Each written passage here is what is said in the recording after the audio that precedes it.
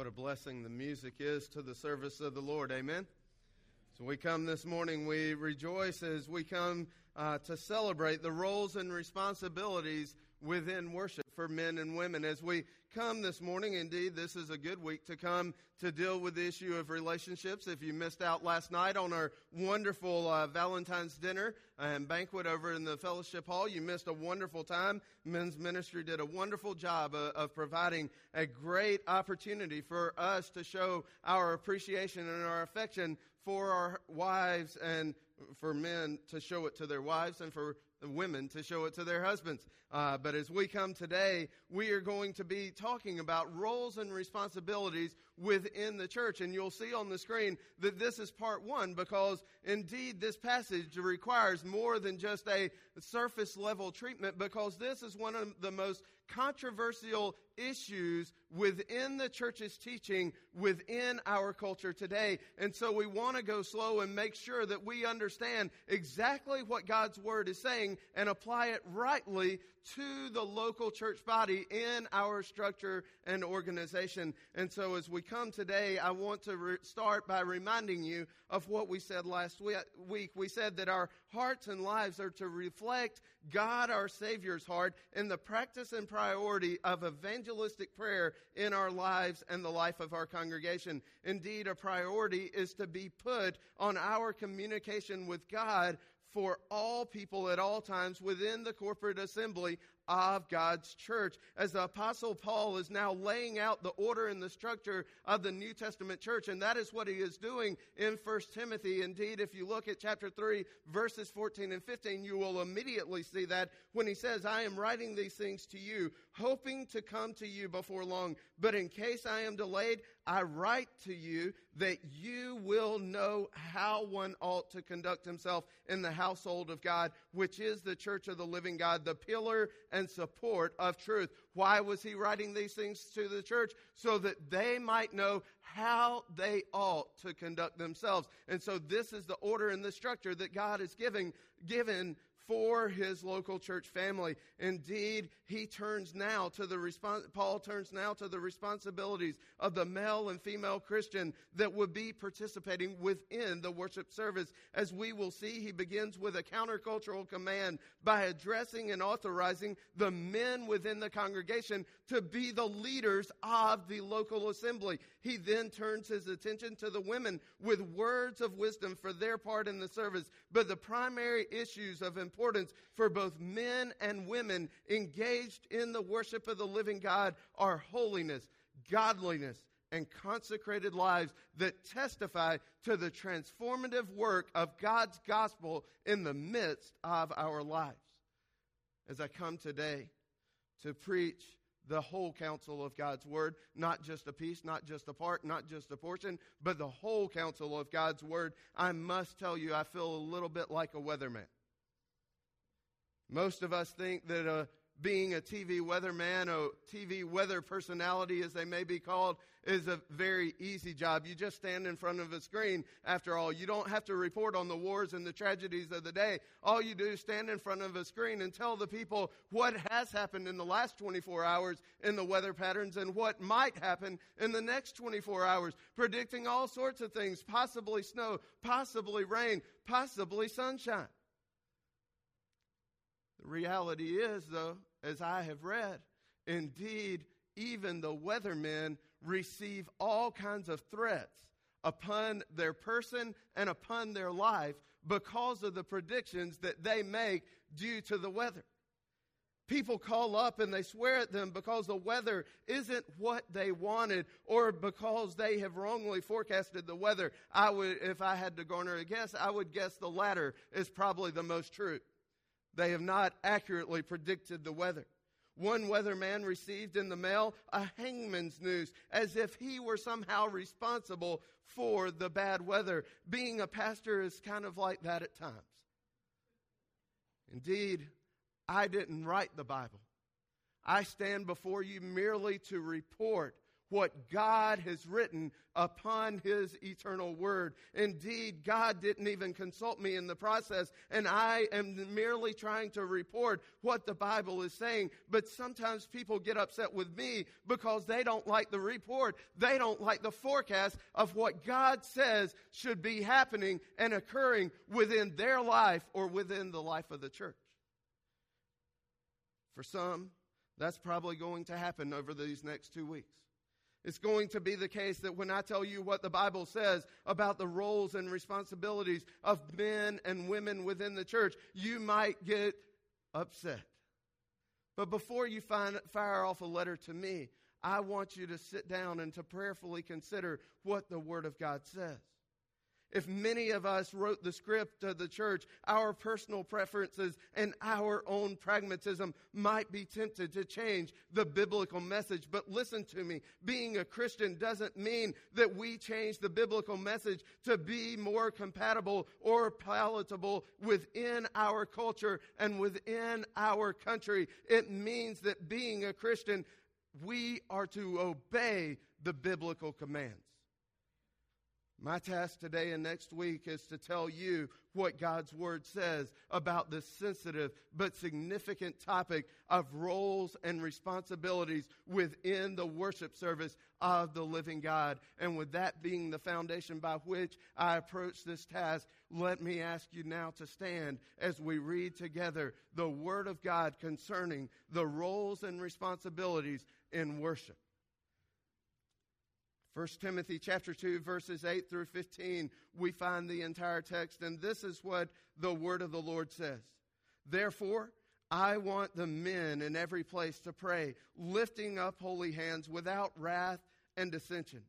Likewise, I want women to adorn themselves with proper clothing, modestly and discreetly, not with braided hair and gold or pearls or costly garments, but rather by means of good works, as is proper for women making a claim to godliness. A woman must quietly receive instruction with entire submissiveness, but I do not allow a woman to teach or exercise authority over a man, but to remain quiet.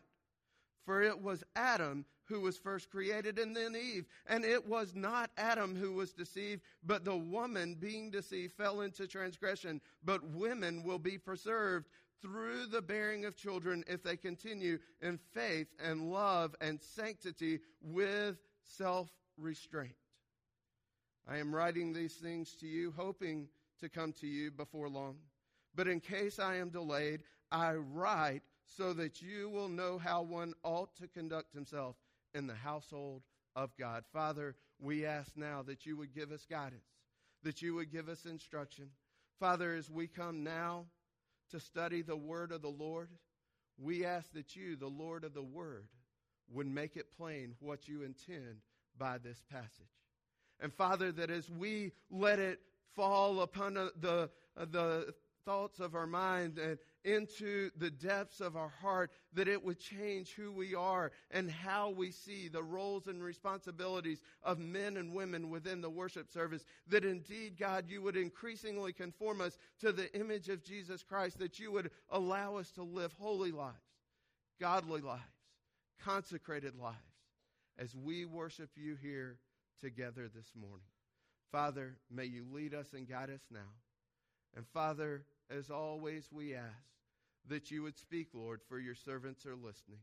Speak, Lord, for your servants are listening. In Jesus' name, amen.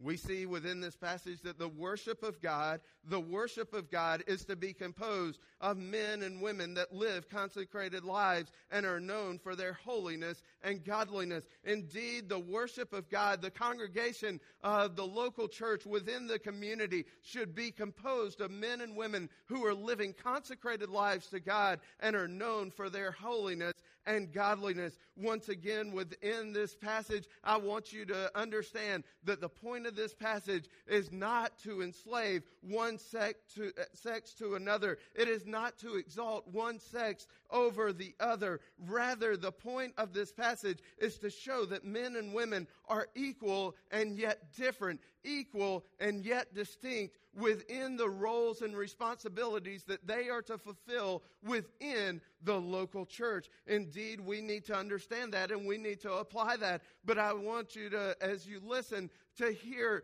not the preacher standing before you preaching. I want you to hear the Word of God and see what it says so that it might give direction and details to your life and my life. So as we come today, let us commit ourselves to hear the Word of God and to respond to what it says and not just to what we think and not just to what we feel. For in that moment that we allow our thoughts and our feelings to supersede the Word of God, we have now made ourselves God over the God of this text. And that is a very dangerous place.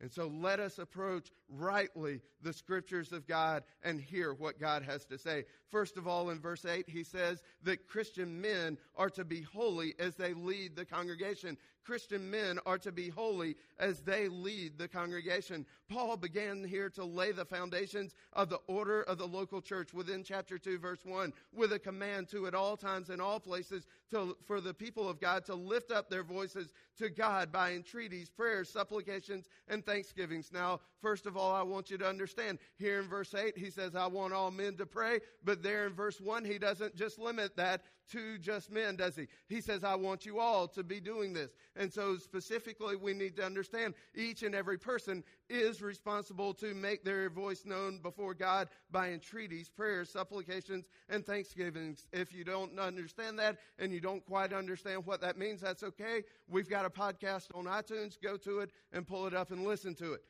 You can hear that entire message from last week. But the principle here is that when we are unable to talk to men about God, we are always able to talk to God about those men.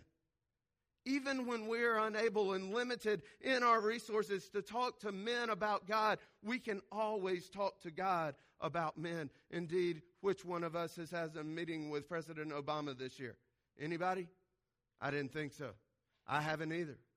But guess what? I can always go before God, my King, and make my requests known to him. And we see here that Paul challenges the church's prayers and heart to be in line with God's evangelistic plan and priority of proclaiming the gospel to every man, every woman, and every child. Indeed, in verses 1 through 7, there's a priority placed upon prayer, people, and the gospel. And within the church of Almighty God, we are to have our priorities aligned with God's heart, and we are to put a priority on prayer, people, and the gospel as well. In verse 8, the apostle, by the command of God our Savior and Jesus Christ our hope, according to chapter 1, verse 1, commands the men, the adult males in every congregation to lead the church body in the priority of prayer. Now let me just stop there and say as a word of wisdom to you, if you are tempted to say, well, I don't like that, maybe Paul meant mankind. Listen, he didn't mean mankind. He uses a specific word in the Greek that means adult males, which are what? Men. So he didn't make a mistake. And that's why he's going to say in verse 8, men, your role and responsibility is this. And then in verse 9, what does he say? He doesn't say womankind, he says women. That's who he's talking to. So verse 8, men, you are to lead the church in the priority of prayer. But notice the qualification given for those who are leading the church in prayer. This is not any old Tom, Dick, or Harry off the street. It's not somebody that just walks in and happens along that is to stand up and lead in prayer. Indeed, these men who are leading the congregation are to be men that lift up holy hands. Holy hands stand in stark contrast to unclean hands, which depict sinful hands and sinful hearts that are not acceptable to God our Savior. Indeed, Paul's point here in this passage is not so much the posture of our outward appearance. In other words, that our hands be upright and stand, but understand that should not be a problem for us either. I know some of you are uncomfortable when you see your pastor standing on the front row and lifting his hands in prayer, lifting his hands in praise to God. But you need to understand, here within this passage, it calls for holy men to lift up their hands to God. And if you don't have a problem lifting up your hands and shouting at the top of your voice, hooping and hollering on Saturday afternoon or Sunday afternoon for your favorite football team, you should not have a problem lifting up your hands and lifting up your voice to your great Savior. That's just off the topic, but that's okay. We need to understand we ought to lift our hands up to our great God. The primary principle is that the heart of a praying man should be morally pure. The psalmist in Psalm chapter 66, verse 18, knew the importance of having a pure heart before God when he said this, "If I regard wickedness in my heart, the Lord will not hear."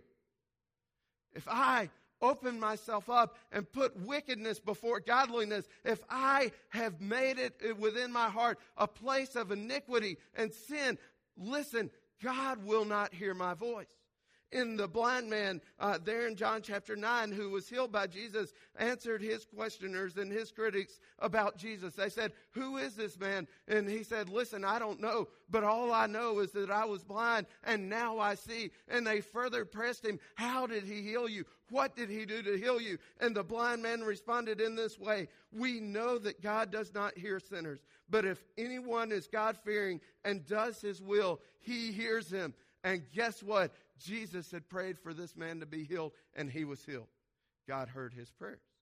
And so we understand that the holy man of God is the one who is to be praying. The Jews ceremonially washed their hands before prayer as a symbol of spiritual cleanness within their worship service, because the hands represented the conditions of a person, the condition of a person's heart and soul. Indeed, as we read and saw in Psalm chapter 24, verses 3 and 4, what did it say? "Who may ascend the hill of the Lord? Who may stand in his holy place? He who has" what?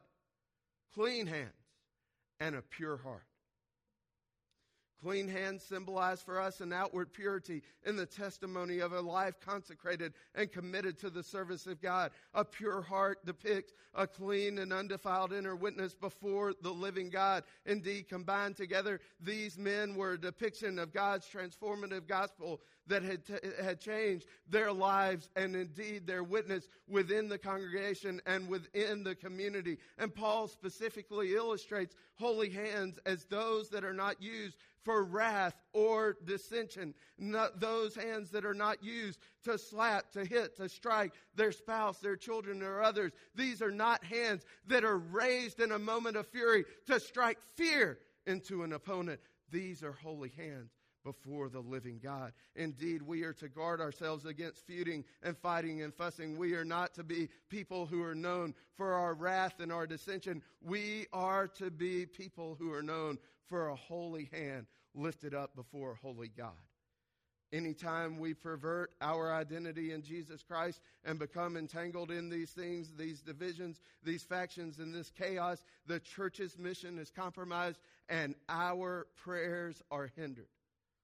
Anytime we pervert who we are in Christ Jesus and we become consumed with wrath and dissension, with factions and divisions among the church, listen, what does that lead to? It leads to the church's mission being compromised, and it leads to our prayers being hindered before the living God. Turn with me, if you will, to Matthew chapter 5, verses 23 and 24. And there it says, there Jesus in the Sermon on the Mount says to the people, "If you are presenting your offering at the altar and remember that your brother has something against you," not that you have something against your brother, you remember there's a problem between you and your brother and it's coming from your brother, "then leave your offering there before the altar and go. First be reconciled to your brother and then come and present your offering." Jesus says, don't wait a moment, because when you wait, listen, your testimony and witness is compromised and your prayers, your offerings are hindered before God. Indeed, the purpose of our instruction is according to chapter 1, verse 5 there in 1 Timothy, where it says, the goal of our instruction is love from a pure heart and a good conscience and a sincere faith. That is the goal of the Christian instruction. And so, men, it is your role, it is your responsibility, and we will say more about this in chapter 3 as we come to the church offices of elder and deacon. We will say more about it, but it is your role and responsibility to lead this congregation and every congregation with holy hands and pure hearts as we put a priority on prayer. Indeed, let me say this as a word of admonition. Family life flows into the life of the church family. You don't just stand up here on Sunday morning and start praying and that's your first chant. Listen, your family life is what sets the precedence for what you do within the life of the church family. And so, men, you need to hear Ephesians chapter 5, verses 25 through 27, where it says, husbands, love your wives just as Christ also loved the church and gave himself up for her, so that he might sanctify her, having cleansed her by what? The washing of water with the word of God, that he might present to himself the church in all her glory, having no spot or wrinkle or any such thing, that she would be holy and blameless. Your holiness and your leadership within the household that you are entrusted with in your local family indeed flows over into the life of the local church family. As you come to worship, your holiness at home matters to the healthiness of this church. We are to be men who lead responsibly within the church, the worship service of the living God, and we are to be holy men that lead within the worship of the living God. But secondly, we are now going to turn our attention to the women. And as we come to turn our attention to the women, we need to rightly understand what is being said and guard ourselves against two errors that have been made. Number one, we need to guard ourselves against overstepping the commands and making ourselves legalists and not scripturalists. In other words, we need to guard ourselves against just mere external conformity to the Word of God and not internal transformation. And so we need to guard ourselves against overstepping the commands and making ourselves legalists of the Word of God. But secondly, we need to guard ourselves against another problem that often occurs within our culture, and that is undercutting the principles and removing the authority and sufficiency of Holy Scripture. Have you ever heard anybody? Well, that's just the Bible. That was written 2,000 years ago. That doesn't apply to me. Yes, it does. It is the Word of God. All of God's Scripture may not have been written to you, but all of God's Scripture is written what? For you. All of God's Scripture may not be written to you. All of God's Scripture is written for you. And so we don't need to remove the authority and sufficiency that the Holy Scripture of God has within our lives. In the first case, we need to guard ourselves against legalism in saying that only certain hairstyles, accessories, or clothing styles are removed or forbidden. We need to make sure that we don't say, well, it's only this type. Have you ever met anybody who says, well, I don't braid my hair, so I'm in accordance with 1 Timothy chapter 2, verse 9? I have. Run into them all the time. And they may have kept it outwardly, but they haven't kept it inwardly. And then there are others that I've run into where they just gloss over the Scripture, as I said a moment ago, as a cultural issue that doesn't concern us because it doesn't apply. And we must say to them, listen, all of Scripture is in 2 Timothy chapter 3:16. All Scripture is theopneustos, God-breathed. Therefore, it is applicable for teaching, for reproof, for training and correction in righteousness. Indeed, as we come today, I want you to understand it wasn't just Paul. He wasn't some out-of-touch guy, chauvinist pig that was writing the Scriptures that somehow he got it wrong and you have now gotten it right. For indeed, in 1 Peter chapter 3, verses 1 through 4, we find a very similar command. And listen to it now. In the same way, you wives, be submissive to your own husbands, so that even if any of them are disobedient to the word, they may be won without a word by the behavior of their wives. As they observe your chaste and respectful behavior, your adornment must not be merely external, braiding the hair and wearing gold jewelry or putting on dresses, but let it be the hidden person of the heart, with the imperishable quality of a gentle and quiet spirit, which is precious in the sight of God. Now, if we were to say that he is forbidding and forbidding braiding of hair and all kinds of little ornaments or trinkets, we would have to deal with the fact that Peter doesn't say they are banned. Peter just says, listen, don't be concerned. Don't adorn yourself merely with the external adornments. In fact, if we were to be a real legalist and really were to hold to the Scripture, we would go back to some of the old translations which said it this way: women, your adornment is not to be in the wearing of clothes. That'd make for an interesting worship service next week. We were just legalists. We are not to be literalists. We are to be literal students of the Word of God. So what is Paul saying, and why is he saying it? Well, here's what Paul is saying. He's saying in verses 9 and 10 that the attire of Christian women should be godliness known through their good works. The attire of Christian women should be godliness known through their good works. And next week, we will cover the attitude of Christian women, that is to be submissive and quiet and reverent. But understand, first of all, in verses 9 and 10, Paul continues to expand on the fact that holy hands and a pure heart flows from a communication with God that reflects his heart in our lives. Specifically, Paul says, I want women to adorn themselves with proper clothing, with modesty and discretion, not with braided hair and gold and pearls or costly garments. Now, this instruction, understand, had, first of all, there was an immediate application that was to be made within the church at Ephesus under the pastoral leadership of young Timothy. But it also has an abiding and an enduring application to the church in every generation, at every time, and in every place. How do you know that? Well, it said in verse 8, what the men are to pray, where? Everywhere, in every place. And likewise, the connecting word, likewise, just like the men in every place are given this charge, now he comes back and says, and likewise, the women in every place are to follow what I'm about to teach you. The attire and the attitude are to be in this respect in every place. In other words, in every place, at every time, throughout the history of the church, these words have an abiding and an enduring application. There was a specific application to Timothy in the church at Ephesus, but now it abides with us even until this day. Everybody understand that?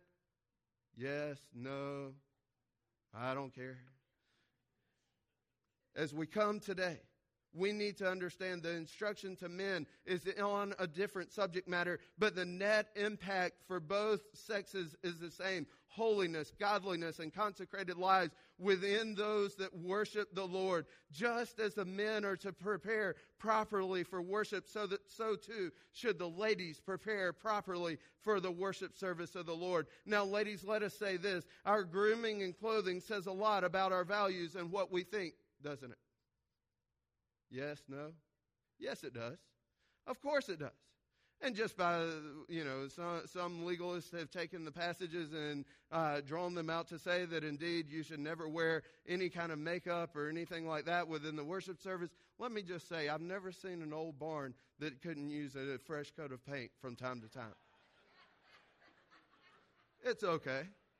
It's not a scriptural principle. You'll never forget that, I promise you. But as we come, we ought to let the word and the truth of God's word speak clearly into our lives. If a woman dresses in a sensuous manner, or if by inordinate attention to grooming, she emphasizes external beauty over the eternal gospel, which is to be the point of the local church service, it reveals that her emphasis is on the superficial and the sensual and not on the spiritual. Indeed, it reveals she is concentrating on the superficial and not the spiritual, the sensual and not the sacred. Indeed, Paul's directive means that Christian women should not dress in a seductive manner, nor in an overly luxurious manner that would arouse jealousy on the part of the poorer women within the congregation. You shouldn't be stirring up strife and contention, divisions among yourselves. So listen, don't dress in a showy or seductive manner, and listen, don't dress in an overly elaborate manner. That's what Paul says. In fact, the guiding word there in verse 9, costly garments, expensive garments. See, some of them would be wearing clothes that cost 7,000 denarii. By the way, the wages for the average man per day was what? 1 denarii. Some of the ladies would be wearing all kinds of things. And I need to say this. There is a difference between what is attractive and what is sensual, and every lady knows the difference. Is that right, ladies? There is a difference between attractive and sensual, and every lady knows the difference. Obviously, Paul is talking about the women's appearance when she attends church, but the principles should govern all of our attire at all times. That indeed we should never dress in a sensual or showy way so that everybody's eyes and attention are drawn to our earthly endowments and not to our eternal Creator. He is not prohibiting here a woman from looking attractive. The prohibition is against seductive or showy adornment. Paul is not putting an absolute ban on women braiding their hair or wearing modest jewelry. He's talking about the emphasis of what you are doing. He was correcting women who went to great expense and great effort to braid jewels and expensive trinkets into their hair. They would wrap up their hair, they would braid it up, and as they were braiding, they would braid in strands of gold and pearls and trinkets and ornaments so that when they walked into the room and the light hit their hair, it was fire. And everybody was drawn to them and not the reason that they were supposed to be at worship. Worshiping God. See, these women, thought that their appearance, their adornment, and their attire were primary. But their appearance did not reflect a value system with God at the center, nor did it draw you to see their godly character. Indeed, if you were dressed in this way, would it be immediately obvious for those who were looking at you that your sole concern within the worship service of God was worshiping Him and not having people see you? See, it focused on the external. It focused on the worldly. It was the wrong emphasis. Christian women are to be marked by good works. If Paul was writing in the 60s, he would have said something like, listen, don't wear those mini skirts to church. In the 90s, don't wear micro skirts or Daisy Dukes to church. If he was writing, don't wear what you see on MTV to church. Okay, maybe that's a little bit extensive. But understand, don't wear those deep diving halter tops so that everybody sees what God intended for your husband to enjoy. Indeed, we need to understand, don't wear bathing suits to church. There's an appropriate place and an appropriate time for bathing suits, but it's not within the church service worshiping our living God. As I ministered and showed this principle explicitly to a group of young ladies and a group of young men who I had taken to youth camp some years ago in Georgia. We had a problem. I had already told all the ladies, hey, listen, please don't send your girls, and I told the girls too, please don't bring and pack anything that might distract or deter our young men from worshiping the living God. What do you think they packed in? Everything that would distract and deter our young men from focusing on God. And one night I walked into the room and they came in, and I had laid on the table something, and I had just dropped a sheet off the bed over the top of it. And I looked at them. I said, "What's under this sheet?" They looked at me and said, "We don't know." "What's under the sheet?" "We don't know." So I sort of flattened it out a little bit, said, "What's under the sheet?" "We don't know. We can't see what's under the sheet." So I flattened it out a little more, and finally that sheet was flat against the table, and they could see clearly that there was a book. And so somebody finally raised their hand. "It's a book. It's a book that's under the sheet." "Well, that's good." And so I took my hands, and as tight as I could pull, I stretched that sheet across that book, and I said, "Now what book is this?" And they looked and they said, "The Bible." Why? Because it was stretched so tightly you could see straight through it. Ladies, some of your dress reflects that same principle. It is stretched so tight that what your Creator intended for the intimacy of your husband, everyone can see.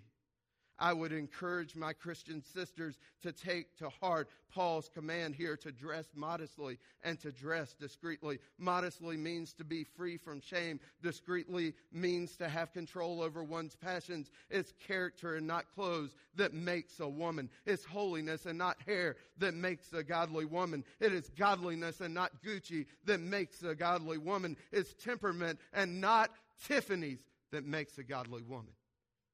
Godliness and not gaudiness is an issue for all of us at all times, everywhere. And we need to be sensitive to it.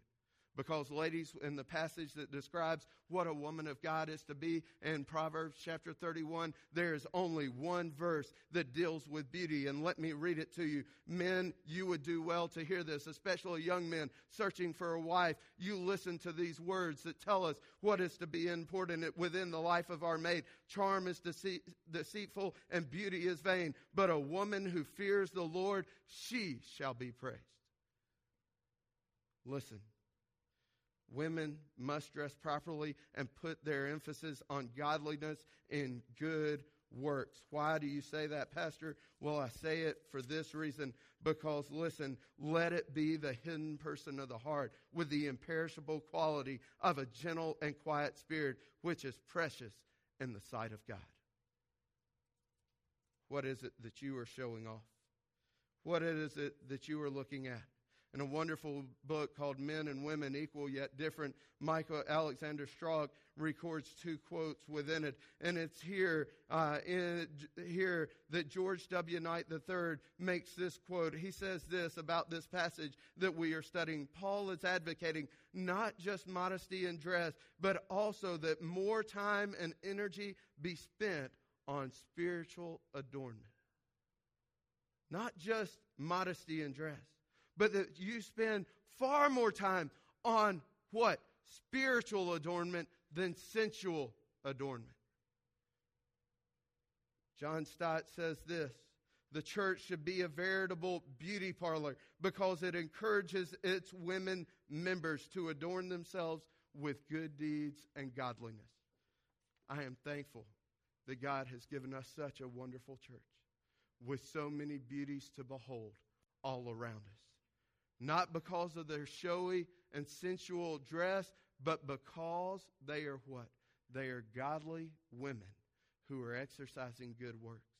Listen, when you get ready on Sunday morning, prepare, ladies, to come and to meet your Maker. Who do you dress for on Sunday mornings? As you stand in the mirror, have you ever paused for a second and just asked the question, Jesus, how do I look? Would Jesus blush if he were to walk in beside you to the worship service this morning? Indeed, we must ask that question. Are we going for sensual and sexual attraction, or are we going for spiritual adornment? And we ought to put far more of our time and energy and effort into being what? Spiritually adorned rather than sensual and showy.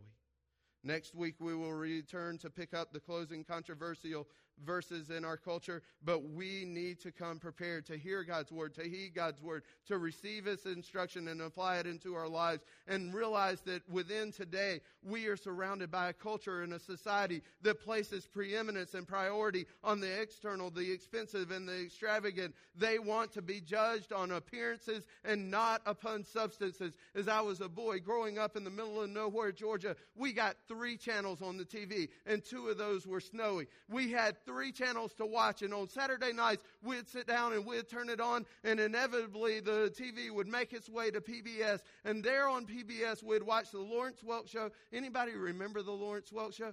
Yeah, if you're gray or no hair, you remember the Lawrence Welk Show. And then after the Lawrence Welk Show, we would watch Keeping Up Appearances. And there on Keeping Up Appearances, there was a lady named Hyacinth. And her last name, she would always correct anybody who mispronounced her last name. She would always say, "My name is Hyacinth," what? Bouquet. Spelled bucket. She wanted the appearance of more than who she was.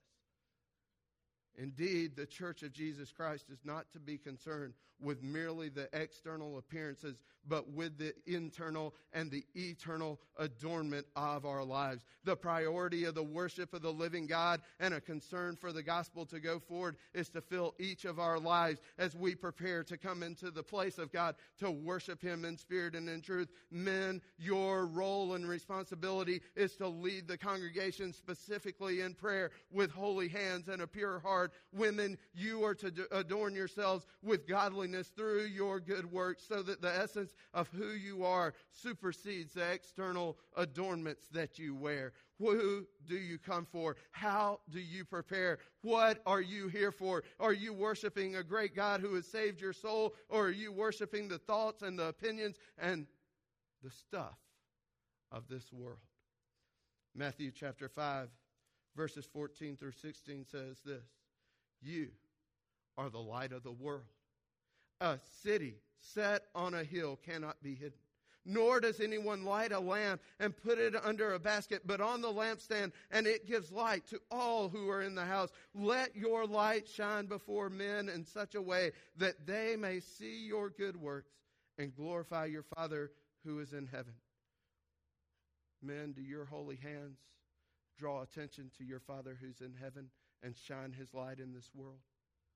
Ladies, do your good works and godly attire, does it glorify God and draw men and women's eyes, not to you, but to your Creator?